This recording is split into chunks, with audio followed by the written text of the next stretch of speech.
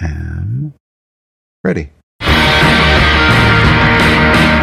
Hello, and welcome to The Juice and the Squeeze. I'm Julia Strand, here as always with my co-host, Jonathan Peel. Hey, Jonathan. Hey, Julia. How you doing? Oh, pretty good. Today feels like an optimistic day. Not for any good reason, just but I'm going to run with it. You know what? Take it. Yep, These days, you got to take what you can. Yeah. So I have, even though it hasn't been any longer than normal, I feel like I have lots of stuff to share with you and our listeners, and lots is like 2. But I'm going to start with a podcast recommendation for a non-science podcast. A friend of mine, Abram Van Engen, and a colleague of his have just started a new podcast about poetry. It's called Poetry for All. And you can find it at, we'll put a link in the show notes, poetryforall.fireside.fm. And they're both English professors who know something about poetry. And so what they do is they read a poem and talk about it and then read the poem again. And each episode is 10 or 15 minutes, 10 or 15 minutes long. And so you get to listen to some poems and learn about, how to read a poem and what to think about. And it's very, accessible for those of us who have not read poems in a long time. That sounds awesome. So I strongly recommend that, and I'll put the link in the show notes, which are at juiceandsqueeze.net/28, because we've been doing this for just about a year, Julia. Oh, do you know our anniversary of our first episode? We should look that up. We should. Let's see. Please hold. September 3rd. So we've actually just passed our 1-year anniversary. So I would encourage you to eat some anniversary cake while you listen to this episode. Yeah, that's right. Yes, everyone, please stop listening. Go bake a cake, as we do in times of COVID, and then send us your cake pictures. So the other thing that happened this morning, I got an email, and I'm going to read it to you. And also, thanks to our helpful institutional IT people. In big red letters, it says external email caution. So I'm just going to read it with a little bit of a caution. Of course, that banner also shows up on lots of emails that are not external, but that's a whole other story. So here's the fan mail that I got this morning. Dear Dr. Jonathan E. Peel, we read your article, Completion Norms for 3085 English Sentence Contexts, which is interesting and informative. So right there, I'm already hooked. And then we would like to discuss few points regarding the above publication. If you are interested, please reply with kind regards. Editorial assistant. I'm not sure if that's their name or just their I guess it's probably just their position. Clinical and experimental neuroimmunology.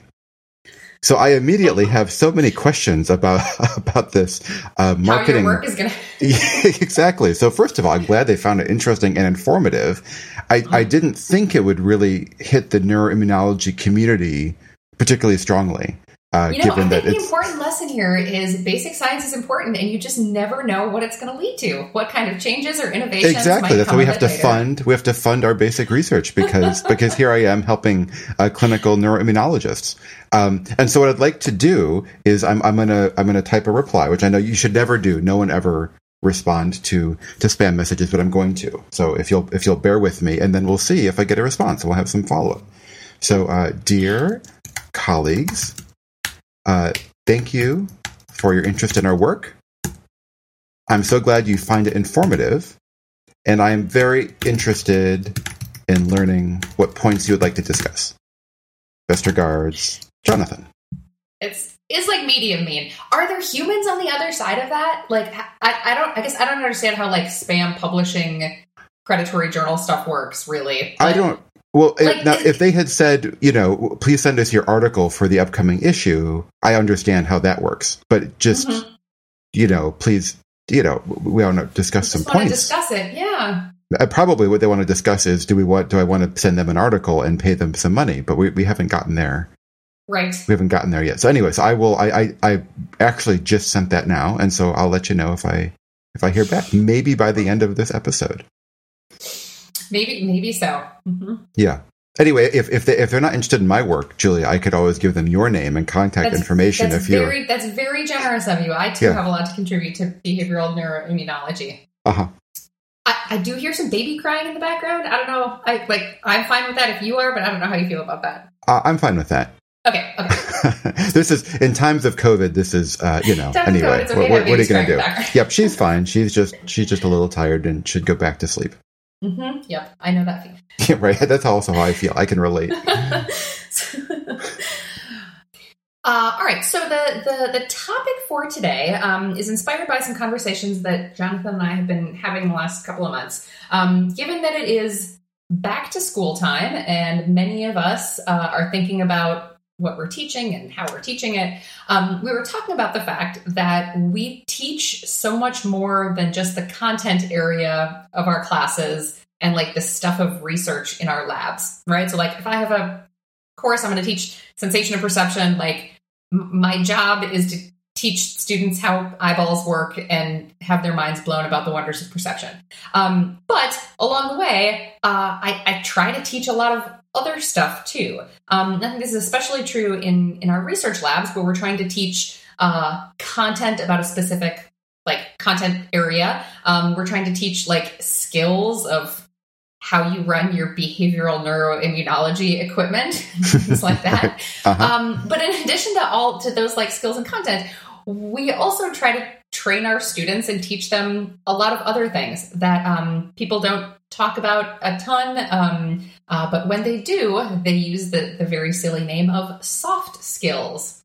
So these things that people learn and are taught that aren't strictly about like the discipline and the content area itself. So we thought today that we would talk about some of these soft skills, the interpersonal stuff, the logistical stuff, and the ways in which we try to teach them and facilitate them in our students. Mm-hmm. Is that a good summary? Did I miss anything? Yeah, I think that's really good. Yep. And I was particularly inspired to do this because when I was working, I had 4 wonderful students working with me over the summer, and I set aside a couple of lab meetings for talking about, usually in lab meeting, we talk about how the research projects are going, and sometimes we'll, read a scientific paper and talk about it. But I set aside a couple of lab meetings for talking about these kind of soft skill things that we don't often have time to talk about during the academic year because we're all more busy. But I really want to find ways to work in, because I think I know that most of the undergraduates who I supervise in my lab are not going to go on to like run their own labs studying speech perception as faculty members. Mm-hmm. But all they're of not. them are going to. I mean, and that's not. I think one of the differences between having undergrads in my lab and having grad students is that I'm not trying to train them to be me. Mm-hmm. I mean, some of them will want to go to grad school and get faculty jobs and run labs and study speech perception. But like most of them won't. Mm-hmm. And so it seems like it's actually, what I really want to teach them is how to be thoughtful and understand what goes into science and what the limitations of science are, and how to evaluate scientific claims, and frankly to have soft skills, right? Mm-hmm. Like many of the things that we talked about this summer, and I think we'll talk about today, are going to be more important for students' lives than actually knowing how to do some particular technique that we do for our research. Mm-hmm. I'm going to interject here. Why do we call them soft skills? I think it's like it's a little bit dismissive, mm-hmm. right? Like the way hard science and soft science is too, right? Yeah. Like the hard stuff is the important stuff, and then there's just like that filler fluff that doesn't really matter, but mm-hmm. Somebody said you're supposed to know. Right. Yeah, because I think it's, maybe life skills or like, generalizable skills, right? I think typically people think about things that are not project specific in the same way. Mm-hmm. Like, I learned how to trim a sound file using this particular program. That seems very specific to like this. I mean, you can use it for lots of things, but like for most people that might be specific to a research project. Whereas if you're, time management or something, or communication or something kind of broad is going to be less specific. Yeah. Yeah, exactly. So I guess let's start there. So one of the things that I hope students kind of come away from my lab and maybe my classes too with is a better sense of like how you organize a project that has lots of moving parts. Right. So any kind of project that you can't like cram and do the night before if you have to, right? Something that is just going to be spread out over a long period of time or spread across a lot of people needs some kind of system, right? You can't just be like, I don't know, well, I'll just work and see what happens and then maybe it'll be done at the end. And so we use a lot of systems in my lab for kind of having people be accountable for who is doing what and in what order. And a lot of systems for keeping track of what we have done. One of the things that I have learned the hard way is that you just never remember anything as well as you think you're going to remember it. Maybe that's just me. Maybe other people remember better. But like, you know, every time I'm like, wait, why did we decide in this experiment that we were going to X, Y, Z and do it this way? And so I have found that, you know, we now keep project logs for every project. And every time you do anything in the project, you write it down to keep track of what you have done. And so this is the kind of thing where like we have a really specific system for doing it in my lab, but understanding that as a skill generally of like, you're going to forget stuff. And if it's important for you to be able to keep track of it, you need a system for writing it down. That's more of like a general skill. So the keeping track of things. So for project logs, I mean, the way that we do it is just, you know, in a Google Doc in that projects folder. And then anytime anybody does anything, they enter the date and say what they do. So it's, you know, it's a pretty simple system. I mean, it's not terribly sophisticated in terms of like, you know, how we're organizing that information. But even like more generally, the fact that if you're organizing things digitally to keep track of later, everything has to have like very transparent and obvious names. And, you know, the purpose of each document has to be clear. And those kinds of like organizational things, I think are things that certainly undergrads, in my experience, sometimes need some help with. Well, you know, what's so interesting to me is for most of us, how little, you know, explicit training we get in this kind of stuff and how much we just sort of soak up whatever our labs did when we were a student, right? Or at least for me. Yeah.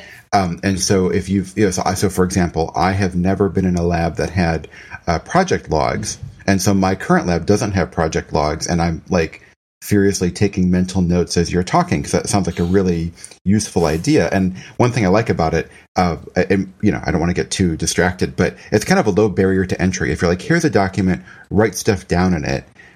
People, but you know, so the document's organized, but also you don't have to necessarily do lots of fancy stuff to contribute, right? So it's kind of lowering the barrier to writing things down, I think is always a really good idea.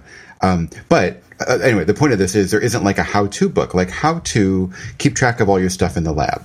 And most of us have not read that book. And so we're all kind of figure out a way to do it, which I think means also that the people in our labs and the people we work with, I think are going to learn more from sort of observing how we have this set up than sitting down and saying, okay, today, you know, I'm going to teach you about how to organize files, which that's probably not a bad thing to talk about. But anyway, I think a lot of it is more through the lived experience of working with an organization and then seeing how that works as opposed to like thinking about it in the abstract. Yeah, absolutely. And the things that I have in the lab manual about like, you may never save a file on the desktop. It always has to be in Dropbox or in Drive or somewhere where it's getting backed up. And those kinds of like digital organization things of, I have accidentally lost files by saving them in the wrong place. I want to save you from that same fate. Learn from my mistakes. There's a better way to do it. Yep. So actually, yes, we've sort of like smushed together two topics. So one is sort of like project organization and documenting.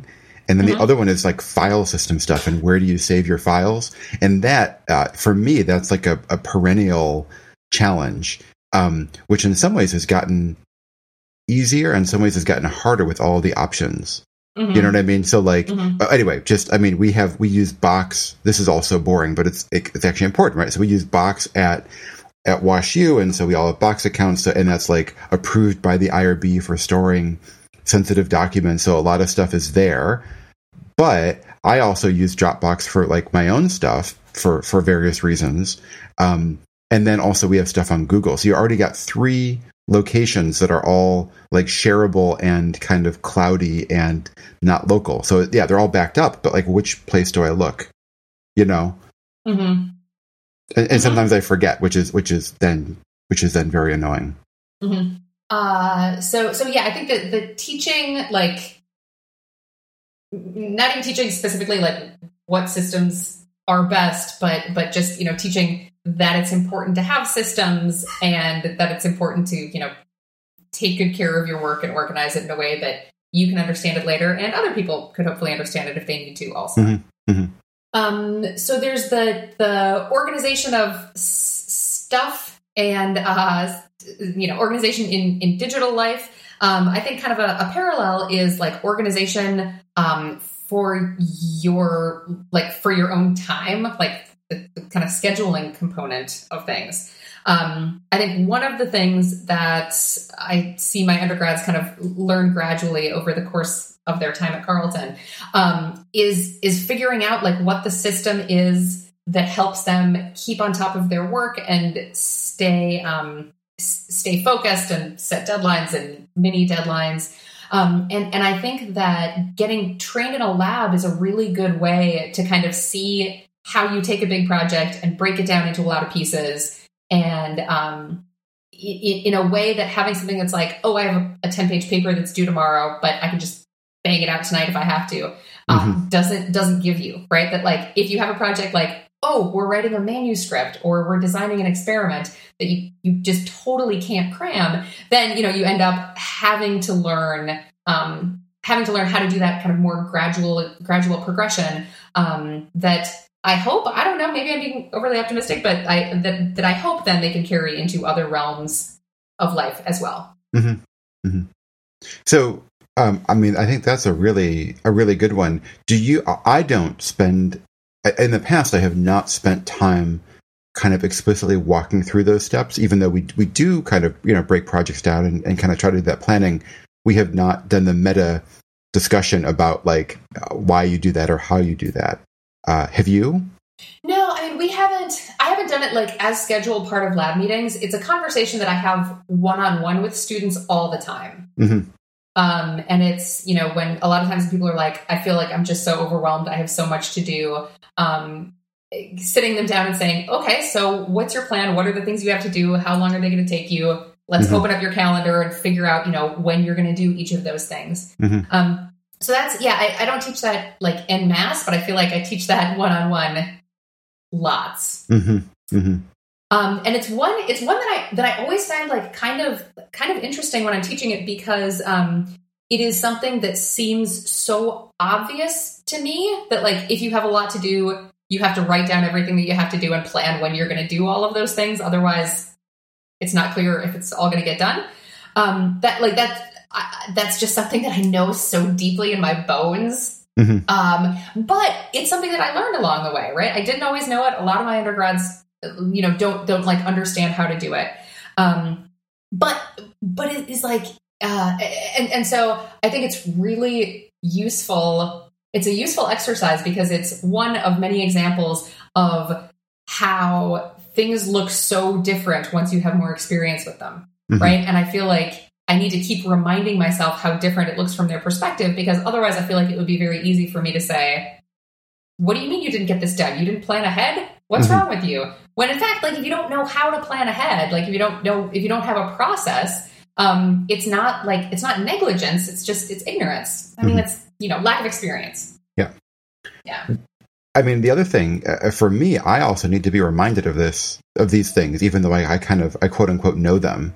And I think for a lot of us, especially when, you know, when things get stressful, then it's sometimes hard to stick to those like more intentional, planned out modes of doing things, at least for me. So like if I have 8 hours in a day, but I only have 2 hours of things to do, that I can structure my day really thoughtfully and, and take lots of walks and stretch and be healthy and have a good attitude and all that. But if it's the opposite, if I have 2 hours, but 8 hours of things to do, then quite often, instead of thoughtfully making a list and thinking about what to do, I end up just, kind of doing whatever I can and kind of flailing a little bit, which I'm not recommending. That's the mode that I go into.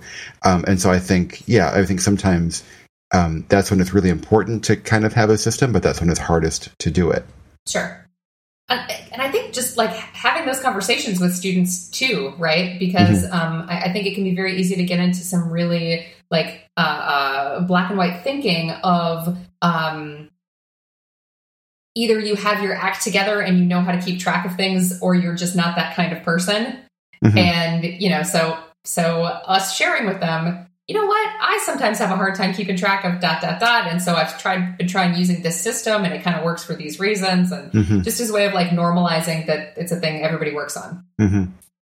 Yeah, that's a good point. Well, I mean, the other thing, which I think we touched on a little bit in the past, but for a lot of people, just the new students and teachers, right? Like the whole new online learning or hybrid learning or whatever we're doing, is it harder or easier to schedule? I don't know, but it's different.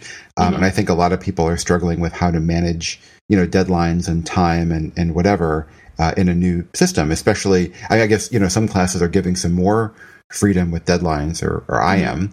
But that also means that people have to be on top of their own deadlines because they're less externally imposed. So I think I'm thinking about sort of ways to explicitly talk about some of the scheduling stuff with my lab, especially because it might help them outside of lab too, right? Like managing classes and papers and exams and things. Yeah. Related to the scheduling stuff, another one that I talk about explicitly in my lab, in my classes a ton, is like work-life balance stuff and the importance of figuring out your systems for taking good care of yourself, even when there's a lot of work to do. And boy, talk about one that, even if nobody in my lab goes on to study speech perception, I want all of them to know how to maintain good work-life balance. And so this is an example where we talk about it like explicitly in lab all the time. I try to kind of talk about it and model it by, talking about my own stuff and the ways that I'm trying to balance, and being really explicit in lab and in class, that working yourself to the point of exhaustion is not a badge of honor. I think, I don't know if it's Carleton specific or high achieving undergrads general. I mean, not even undergrads, whatever. I don't know how specific this is, but I see a lot of what looks like kind of, Olympic level competition of stress. People being like, oh, well, I have 5 papers due and I've only slept 2 hours or something like that. And that's just so unhealthy. And like, so both the culture of being proud of not having taken care of yourself and being so stressed out and working so hard. But maybe not explicitly, but implicitly. And so I also talk with students a lot about trying to figure out, do they have that much work that they're not sleeping and all of that because like we are giving them too much work? Or is it that they have not managed time well or taken on too many extracurriculars or, any other number of things that has made a reasonable amount of work not be reasonable because they haven't planned ahead well enough or something like that.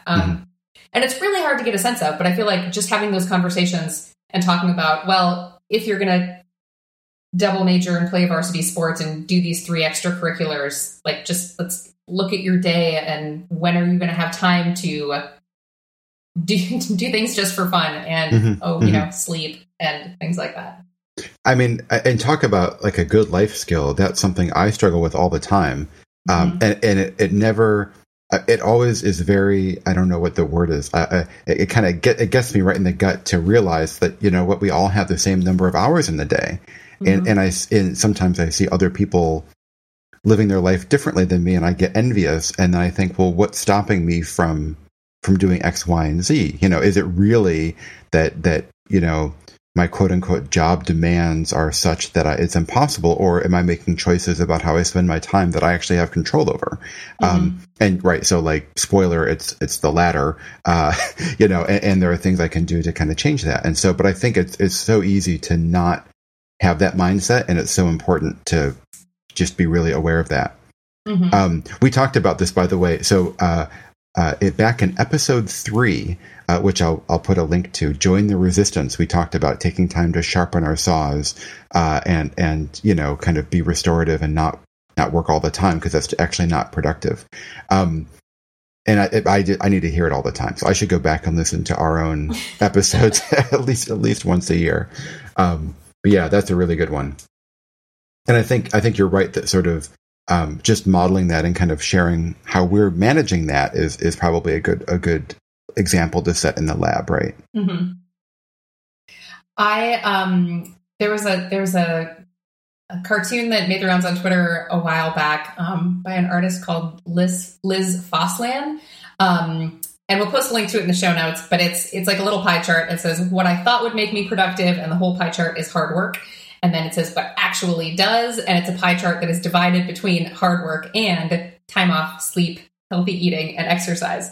And I just loved it when I saw it, because it's very Join the Resistance. And so the artist has an Etsy site, and I bought some postcards of that from her. Oh, really? And I'm going to put up in my office and in my lab, just, as a way of also like emphasizing to my students, not only do I want them to maintain that, like that I want and encourage them to maintain that balance. Yeah. That's very cool. And one of the things that I think is also important to like keep in mind when we're talking about encouraging our students to use their time more wisely and all of those things, is that there are big differences and inequities in like the obligations that students have, and therefore like the amount of free time that they have, right? So when I look at my students who don't need to like work during the school year, they just have a ton more time. Like they just have many more hours in their week than students who have to work, because of financial pressures who have to work. I also see big differences in like the kinds of pressures that people's families put on them. So I've had some students who, say things like, oh no, my parents have told me that I have to double major and I have to, do all of these other things. And the kinds of obligations that they have and the time pressures that they have look really different too. So I think, when we're talking with our students about managing their time and organizing their activities and making sure they sleep enough, that of course, because they're all coming from different places and have different burdens, those levels of pressure look super different. Yeah, I think that's a really good point. So I think that's a really good point to keep in mind for us. Is that something then, how do we instill that awareness in our labs or people we work with? Yeah, this is one. So I think a lot about the ways in which I'm trying to indoctrinate the students as I'm teaching them, and mostly, it's about being good scientists and decent human beings.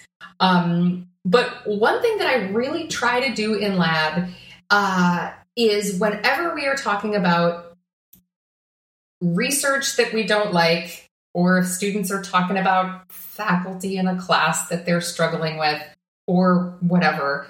And it comes up most if we're reading a study that we think was not well done, to really avoid like bad-mouthing people and being mean about it, and trying to say, okay, so why might it have been that this study has many too few participants? Or they did this analytic technique that we don't approve of. Or why might the professor be scheduling things like that in a way that seems totally unreasonable? Just as a way of doing like, mental, what's the word I'm looking for? Where you're standing in someone else's shoes. Just, mind reading of other people. A theory of mind. Yeah, right. In the interests of, like building empathy.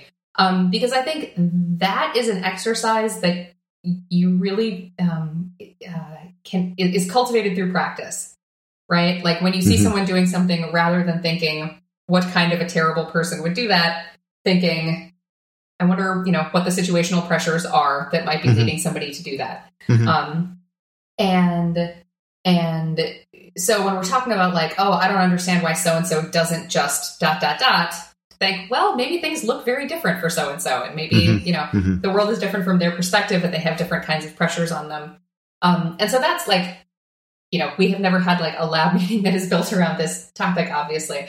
But I think, being deliberate about how you talk about other people and the kinds of exercises that you do when thinking about other people's motivations can help build that indirectly. No, I really like that. Yeah. And I do think it's hard, but yeah. Well, and I think it is a lot of things we don't think of as skills, right? Like I would think, Julia, you just have a lot of empathy and you're able to see other people's points of view, and I don't, and I'm just kind of a curmudgeon. But actually I could probably get better on it if I practiced it and worked on it, because I think a lot of these are modifiable traits.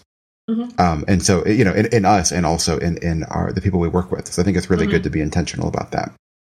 Yeah. So Julia, as you're talking, there's actually one paper in particular that I won't mention, but that I've been grumpy about over the years. And I do think, kind of following on what you said, rather than be grumpy about it in my heart, it actually provides a really good opportunity to talk about things like the incentive structure in science and what are the multitude of constraints and resources and things like that are facing any lab, and just to be a little more sympathetic that way. Go ahead.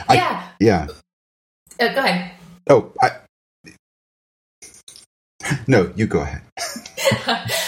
This is one we often talk about with sample size, when people will say, we just ran a study. It was a within subjects study, that had 100 participants. That's what we did. And then I just read the study somebody else did that was between subjects and only had 30 participants or something. And one inclination is to badmouth it. And one of the things we often talk about is like, our lab is very lucky that we are at a school that has a lot of resources, and we have federal funding, so we have lots of money, and we have lots of students who have the time available to work in the lab, and like we are fortunate in a lot of ways that makes it easier for us. And we like the participant population that we work with is undergraduates, so they're like easy to get participants. And so even if we have some of the same like scientific pressures to publish and get papers out and those kinds of things, like we're really fortunate in ways that a lot of other people aren't. And so, that's a reframe from look at those lazy scientists who had an underpowered study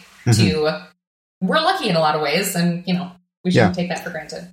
Well, and there's also kind of like the luck or privilege of having the education to know that something's underpowered. And there are a lot of people who don't have the same training. Right. And so you don't want to kind of, give them a hard time for something that really isn't their fault. But it's more how can we, support the field and kind of move everyone towards doing better science. And maybe that's not everyone doing it my way. Maybe that's just trying to, to do some more education and open up opportunities for people without resources or the background. Yeah. Something that's also been interesting for me is, and I don't know if I can think of a specific example right now. And if I could, maybe that's not the point. But having my own lab for several years now, there are things that I used to look at other people who ran labs and be grumpy about. Why did they do so-and-so? Why did they do this? Why don't they do X, Y, and Z? And now that I have, I'm experiencing a lot of the same pressures and constraints and whatever, I'm either doing those same things or I totally get why those things were done. And so I do... kind of looking back on my former self, I kind of roll my eyes at myself for not having as much empathy or not doing all the things we're talking about. It's kind of like you walk a mile in someone's shoes before you judge them. And now I totally get things. I mean, just, anyway, just the time and resource constraints and various career and grant type pressures make some things just really hard to do. Mm-hmm. Like, here's a trivial example, but I think people will understand what I mean. There's sort of like there's a stereotype that is kind of true, which is why it's a stereotype, that, like, you know, if you get a senior person, if you email a senior person, a full professor, PI, whatever, like, the more senior you get, the more short your replies get. Right. So, like, you know, so the joke is, like, the senior professor either doesn't ever reply or just writes back yes. Right. And that's all. And then, like, the junior people, like a postdoc or a graduate student, you write them email, you get like a 2-page thoughtful reply where they've really spent time thinking about it. And so I remember being on the receiving end of all of these really terse emails. You know, I'd write like a 4-paragraph email with lots of questions and my explanation and my rationale, and then I'd get back, you know, yes or no. And I'm like, oh, that seems kind of rude and not very, you know, considerate or whatever. And now I'm the one who's like, you know, just yes. No, because I don't have time to be more thoughtful, even though I would like to be. And so that's a easy example that, you know, hopefully I think my lab feels like I communicate well enough, but I do not send long emails to them. That also brings up another, like, soft skill about communication, like interpersonal communication and digital communication. And I think my students learn how to communicate and how to, like, you know, cold email people and those kind of digital communication skills in a lot of different ways. But that's definitely something that we talk about a ton. You know, so if somebody's, like, applying to graduate school, they say, oh, you know, do I email the person who I'm applying to work with? And I would say, yes, and this is how you do it. And if you want to send me a draft and we can talk about it, to give them a lot of guidance about, you know, how to reach out to people who don't know them in a way that makes those people be interested to talk more to them. Yeah, and that this also kind of gets something you've touched on before too, but people in our labs, people we teach, you know, are all coming from very different backgrounds. And for some people, there might be some communication styles that come very naturally. And for other people, maybe not, if they don't have the same, you know, background, experience, intuition. And so by trying to be explicit about that, it helps level the playing field instead of sort of assuming that everyone... I'm just going to pick something which I don't even know if this, you know, I'm not trying to get into the specifics, but if someone who has never met me before emails me, do they email, Dear Jonathan, Dear Dr. Peel, hey, like, how do you start your email, right? And some people, I don't tend to care about that stuff so much, but some people really do. And how do you navigate that, right? Yeah, and I have had students in the past many times who kind of not knowing those rules and trying to be respectful, like, would email me as Dear Ms. Strand or Dear Mrs. Strand. And it's because, you know, in high school, they learned that that's how you address your women who are your teachers.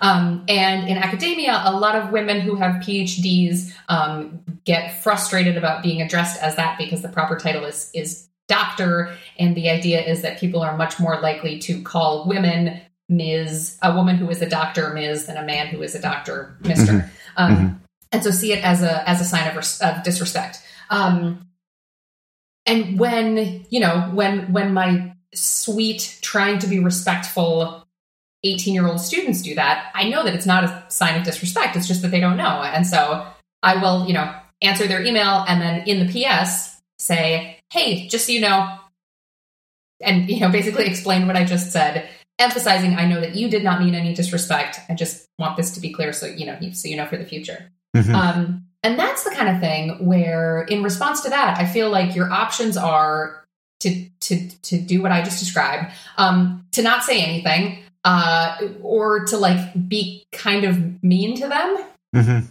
And it seems like in that situation where it's just clearly a function of, like, not knowing the rules, nicely explaining the rules in a non-threatening way that makes it clear that you're not mad or, you know, don't feel disrespected, is clearly the best thing to help the student for future interactions. So that seems like the kind of thing that's, like, pretty low-hanging fruit in terms of teaching soft skills kindly and gently. That's a good example. Yep, I like that.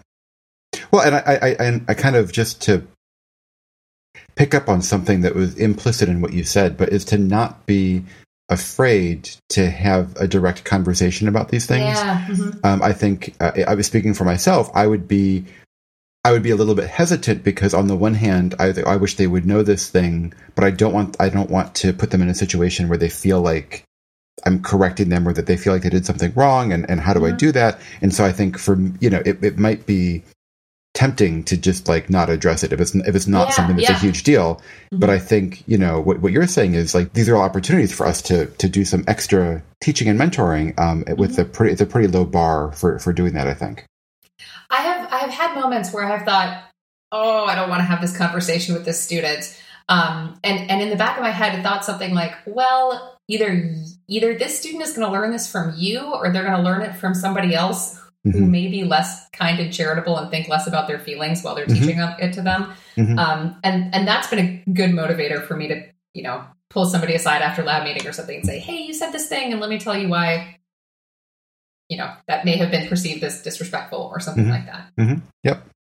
There was one time where a student in lab meeting made I don't remember the content, but I don't remember what exactly, but we were reading a paper that was published in like 1984, and all three of the authors were women.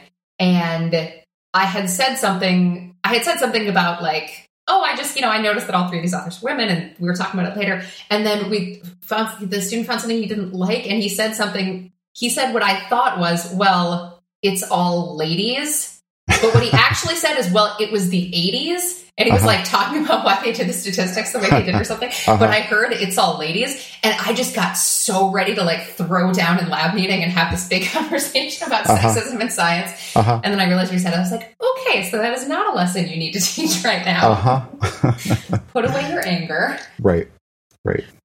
That's like a meta example, because you study speech perception and like speech perception errors, right? It's like the perfect, lexical ambiguity sort of, where you don't know what the word was, driving a whole different interpretation. Exactly. Another soft skill that I think a lot about teaching my students is that they deserve to be here. We had a lab meeting over the summer about imposter syndrome, and we also have a podcast episode about this. If you're interested in watching, I'll put a link. And it was a really fruitful and nice conversation. And one of the things that the students said is that what helps them the most with their imposter syndrome is just hearing that other people have it, and hearing about how other people have dealt with it. Because I feel like those feelings like you don't deserve here and you don't belong are so hard to deal with, and so pernicious and so widespread that seems like the kind of thing that would be, many of these skills are not things you would schedule a whole lab meeting around, but I think I periodically am going to do that. And because I think it is one that is really useful and really, really widespread. It also gives the opportunity to talk also about issues of diversity and equity and inclusivity, because imposter syndrome may be something that is felt particularly keenly by historically excluded minorities in whatever organization you're a part of. And so I think I'm planning to set aside time to talk about imposter syndrome more. I thought that was a really useful conversation. Well, one of the reasons I wanted to have this discussion with you is I'm trying to be more intentional about. So I think I really like the idea of working these skills into everyday communication and everyday teaching in the lab and things like that. But I also think that some of these are important to just have actual discussions about, and maybe it's not a whole lab meeting, but just to bring up as a topic. And I think imposter syndrome is a really good one to sort of just be able to talk about, and also one that hopefully, if I, as a more senior person in the field, am willing to share my experience with it, that may be helpful to other people, right? It sort of normalizes it for more junior people. I've never really thought about it in this way before, but when I think about like what I'm doing in my lab and why, a big part of it is that I want to expand human knowledge and learn more about the most fascinating process in the world, which is how people understand speech. But that's really only part of it. Like a major focus of what I do and the reason that I have a lab is to like train people to think like scientists and not just like train them to do science, but like train them to do science or whatever endeavor, they're going to end up pursuing, in a way that is like sustainable and enjoyable and inclusive. And so that means like having a good relationship between work and life and, finding ways of doing work that you really enjoy in a way that you really enjoy it. Mm-hmm. And and also kind of critical thinking too, right? Like even some of the methodological stuff of like, well, we're going to do a project. What's the best way to do it and why? Right. And that's absolutely. something you can apply to lots of stuff in life. You're whatever. You're going to mow the lawn. Like you should figure out the best way to do it. Mm-hmm. We are so fortunate in so many ways to have, the jobs, to have jobs that we really enjoy. And I feel like to have the potential to give so much back to the students that we work with, right? Like it is a remarkable opportunity to get to work closely with really smart young people, and train them in ways, that helps the work that we're doing. Yes. But, also helps them too. And I kind of feel like one of the prices, one of the like things that we owe the world by having really great jobs that give us lots of flexibility and lots of, let us satisfy intellectual curiosity and all of that, is really doing right by the next generation. And that means not just stuffing their heads full of facts and how to do science, but also all these other things too. So soft skills is a bad name because it sounds like it's just like kind of extra stuff that goes in around the edges, but I think it should be an important part of the curriculum. I agree. I was trying to think of, we do need a better name then. We've talked about a lot of things on this show, Julia, that have like lousy names, right? Like networking. We don't like networking. And imposter syndrome. Exactly. Yeah, not so good. So maybe you and I just need to like redefine the English language and have our own little dictionary. Well, but I feel like all of these words too, like come because they have some like baggage that's associated with the concept, right? Like one of the things we don't like about imposter syndrome is that it's a syndrome, right? Mm-hmm. But it's like that there's something like pathological or wrong with you for having it. But that is like what is implied by it. So I feel like it's just reframing these issues. And because we're word nerds, we want to talk about the words associated with them too. Right. Yeah. So dear listeners, if you think of a good alternate term, we would love to hear from you. We would also love to hear from you about any number of other things. You can always email us at thejuiceandsqueeze@gmail.com. Thanks to everyone who has been emailing us. We've had some requests lately for stickers. You can fill out the form on our website or send us an email and we will send you stickers in the mail, real live old-timey mail. It's a really good way to support the Postal Service, and we're very happy to pay for the postage to do it. So do your part and request some stickers. Well done. All right. Thanks so much for tuning in. We'll talk to you next time. All right. Bye, everybody.